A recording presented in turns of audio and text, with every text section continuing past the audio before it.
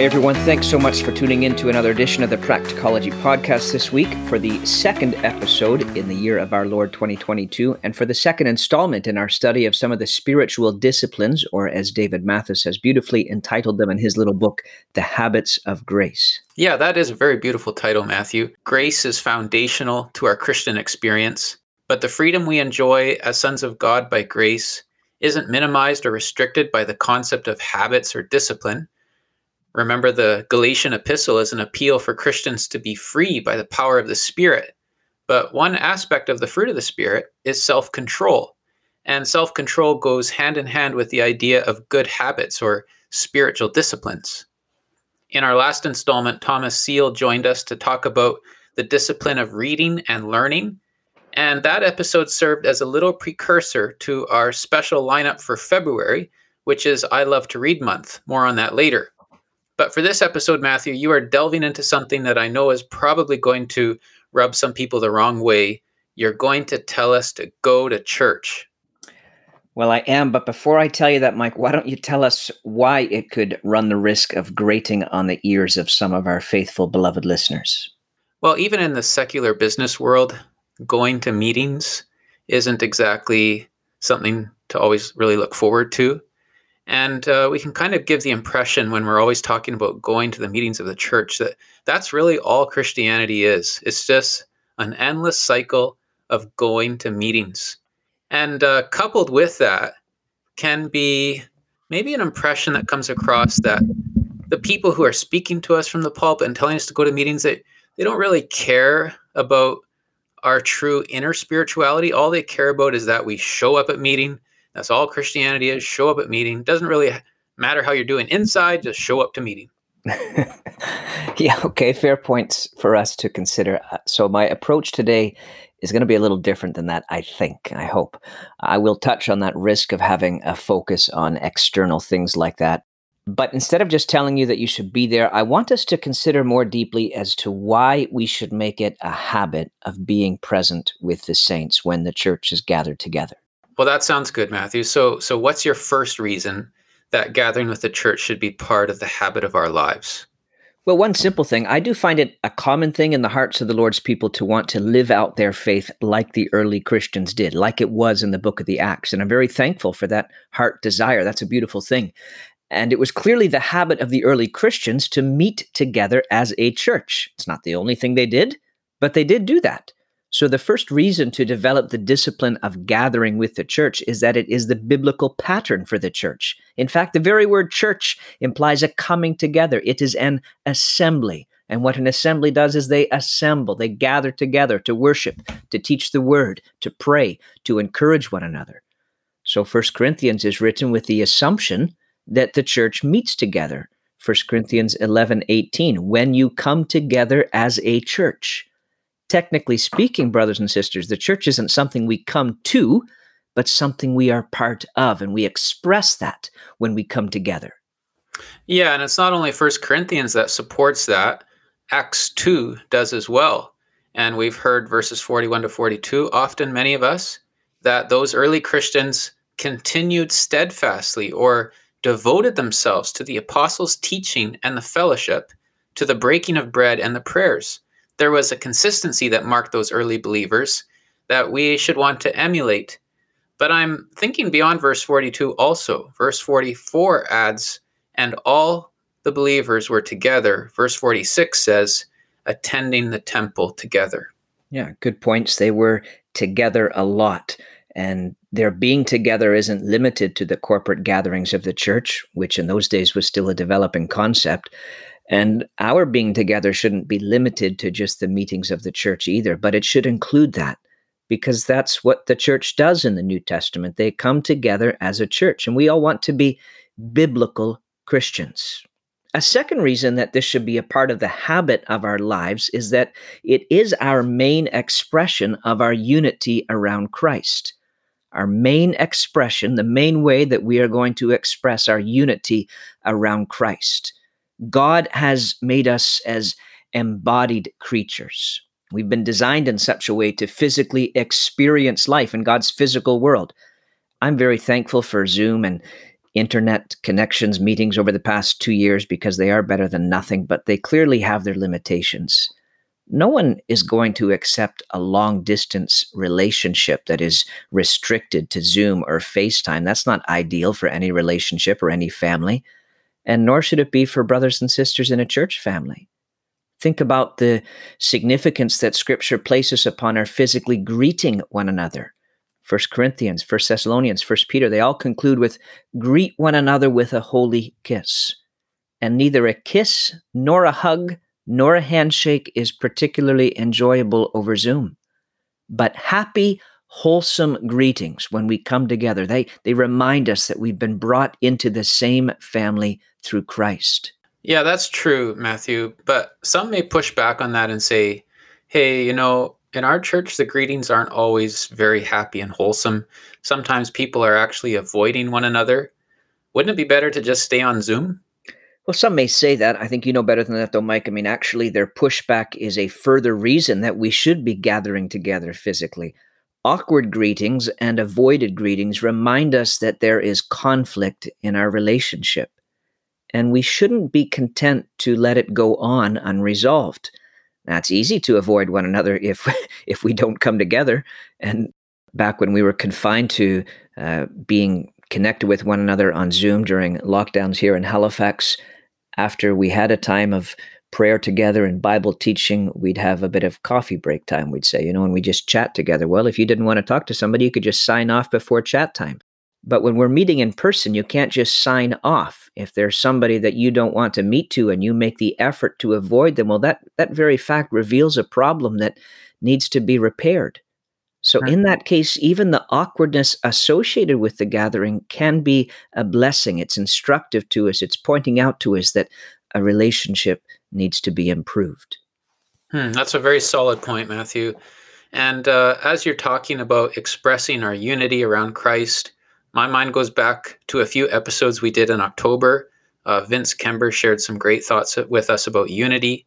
But also episode 35, Matthew, you taught us about singing by the seaside. And you gave us that wonderful quote from Martin Luther. At home in my house, there is no warmth or vigor in me, but in the church, when the multitude is gathered together, a fire is kindled in my heart. Amen. Yes, singing together is a fantastic physical expression of our shared joy in Christ. And of course, we also express our unity around Christ when we meet together to keep the Lord's Supper. When we break bread together, we are physically expressing our unity, a unity in Christ, a unity around Christ who dwells in the midst of his gathered people. All right, so let me sum up where you've got us to so far. Reason number 1 to make gathering with the church part of my habit of living, it is the biblical pattern of the New Testament. Reason number 2, it is the church's ultimate and regular expression of its unity around Christ. Now, what's reason number 3? Reason number 3 is that it is also for my own spiritual blessing. Where would I be were it not for my local assembly of believers in my life? When we think of the church as a body and we are members of that body, remember these two things. The church needs you, and you need the church. And being with the church when the word of God is preached is obviously going to contribute to my spiritual growth, my encouragement, and my preservation. I need that. Mike, in the previous episode, you had Thomas Seal co-hosting with you to talk about the disciplines of reading and learning. And thank you, Thomas, for your good words. And one of the things I really appreciated in that episode 49 was Thomas' point that our learning of God's truth requires teachers. That's the biblical model. And sure, I read books and I've downloaded online messages to listen to and I attend conferences, but I have no doubt that the foundation of truth that I now possess as a base of learning was established in 2 places, my parents' home and the local church in which I was raised and where I fellowship today. And while a lot of our learning will be gradual and incremental, hard to notice week by week, yet it is that regular diet of teaching in the local church and exposure to the word of God there that will preserve me and instruct me and direct me. I think a phrase that Thomas used was, sola scriptura does not mean solo scriptura. So away with this thinking that I will just do my own reading and search stuff on YouTube and I'll know all there is to know. That's nonsense. We need a community of believers, brothers and sisters, to teach us, Gathering with the church is for my own blessing. Being a regular attender will also aid in my preservation because it strengthens accountability within the church. It strengthens accountability. If I am regularly present, then when I am absent, it will be noticeable. It will be conspicuous. Hey, something's wrong. Matthew hasn't been here the last couple of Sundays. If I am haphazard in my attendance, people hardly know whether to reach out or not. Should we contact her? Well, she hasn't been around for much really over the past few months anyway. I don't want to, maybe she doesn't want us to contact her. But if my presence is regular at the meetings of the church, that will strengthen the accountability I have with my brothers and sisters. So see, the discipline of gathering with the church, and that's what it is. It's a discipline. It's a habit of life. It's for my own spiritual preservation and blessing. Amen. My spiritual preservation and blessing depends on, as you said, I need to gather with the church. Okay, well, if reason number 3 to make gathering with the church one of my spiritual disciplines is that it is for my own spiritual preservation and blessing, I have a suspicion where you are going with reason number 4. Meeting together is also an opportunity to encourage others, isn't it? I mean, being part of a local church isn't just about me and what I get out of it, right? Definitely. And a relevant text of scripture here, one that was probably already on the minds of some of our listeners, is Hebrews 10:24-25. Let us consider how to stir up one another to love and good works, not neglecting to meet together, as is the habit of some, but encouraging one another, and all the more as you see the day approaching. So as Mike had said, a fourth reason to cultivate the spiritual discipline of gathering with the church is to encourage others. Notice that text in Hebrews 10 described 2 categories of people. Some people have the habit of neglecting to meet. That's a bad habit, friends. That's a habit that needs to be broken. But category 1, some have the habit of neglecting to meet. Others, category 2, are in the habit of meeting? No, that's not what it says. They're in the habit of encouraging one another.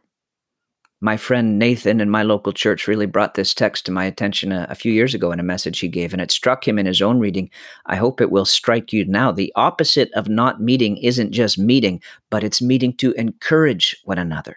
This is an explicit reason to come together with the church. In Nathan's message, he asked us, how often do I look for opportunities to encourage other believers when we gather together as a church?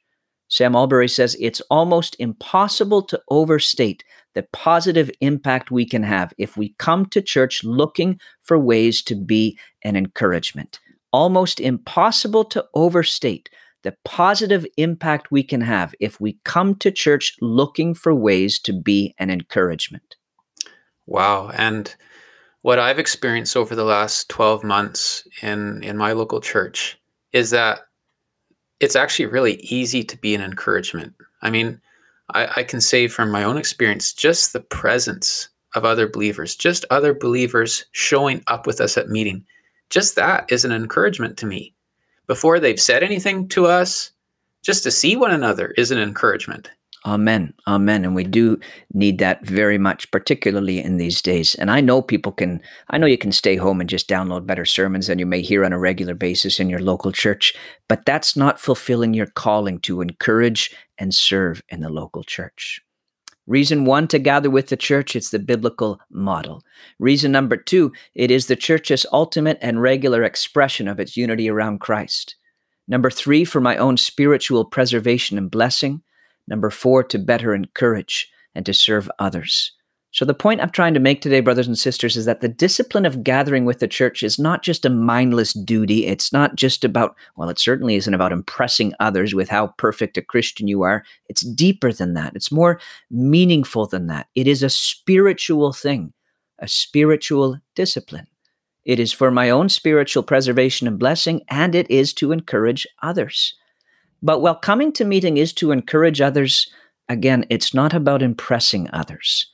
So I said at the beginning I would touch on this, the risk of an external focus. And you brought this to our attention at the very beginning too, Mike. This is the inherent danger, I know, of focusing a podcast episode on the discipline of attending church. Even though we've tried to make it clear this is not at all what we're saying, some still may feel that this teaching equates to saying, well, you're saying all you need to do to be a good Christian is just be at the meetings. You got to be at the meeting. That's not the message today. And I know we do sometimes have a problem with focus on externals. And it's possible if someone is present when the church is gathered and they look right and they sound the part, that we assume all is well. And we may not have a clue about their walk with the Lord and how they're really doing.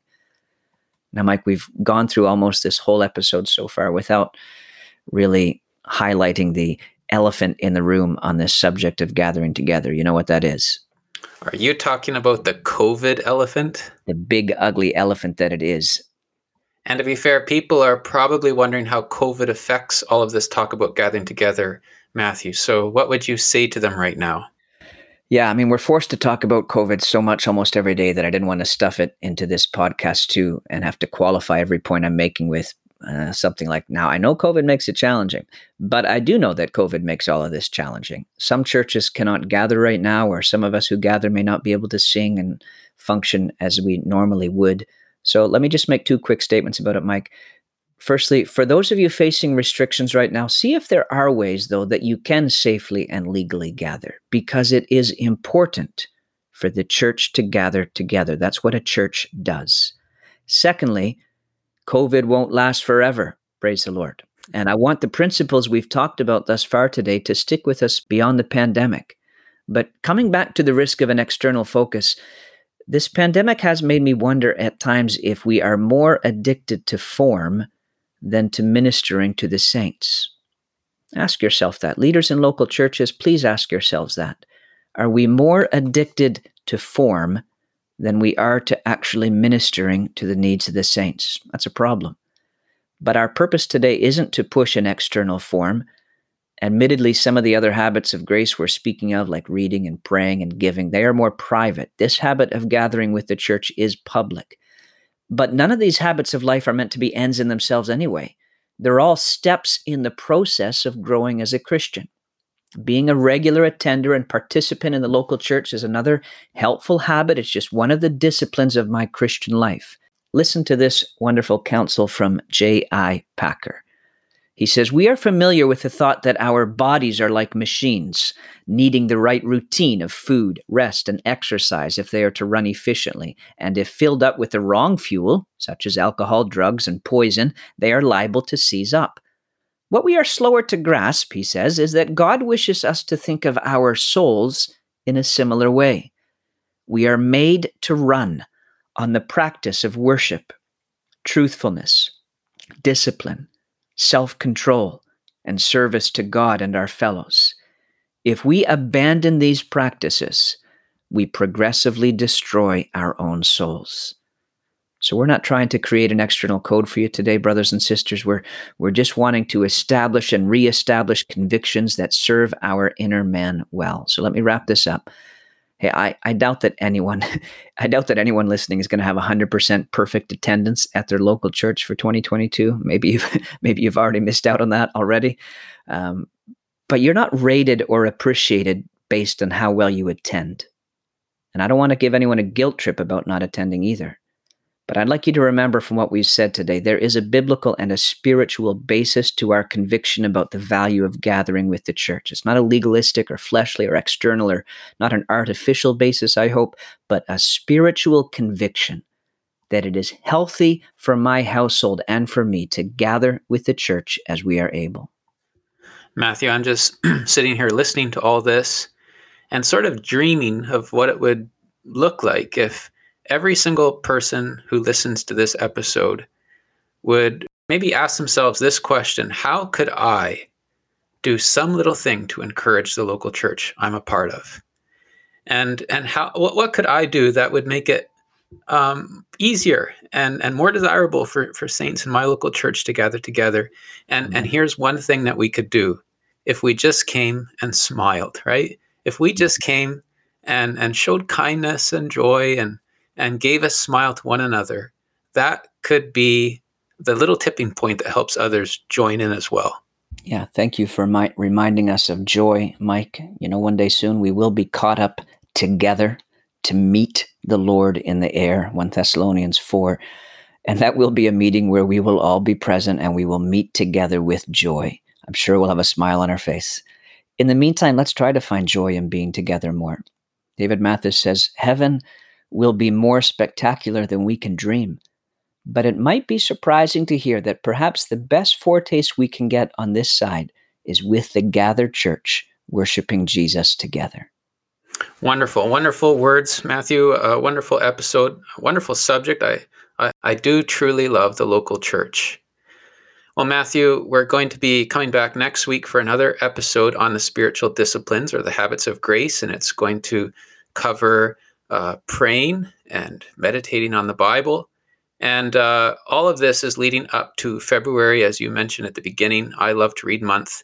We just want to remind our listeners of the reading challenge that we're having. It's to read the book Key Bible Concepts by David Gooding and John Lennox. Really encourage you to get yourself a copy. Remember, in the show notes of an earlier episode, it tells you how you have various options to get your hands on it. And be prepared to join us in February. We're going to read through 4 chapters through the month. And each week, Matthew and I will just take some of those doctrines that we're learning about and show you how they can enrich your devotional life, how they can stir up joy in your heart as you walk with the Lord. Thanks, Matthew, for this teaching. My pleasure, Mike. And that was episode 48. Everyone in the show notes there, that's where you can find the reference to Myrtlefield Trust and that Key Bible Concepts book. And we hope you do get a copy of it. Thanks so much for listening. May the Lord bless you all today. Yeah, see you at church.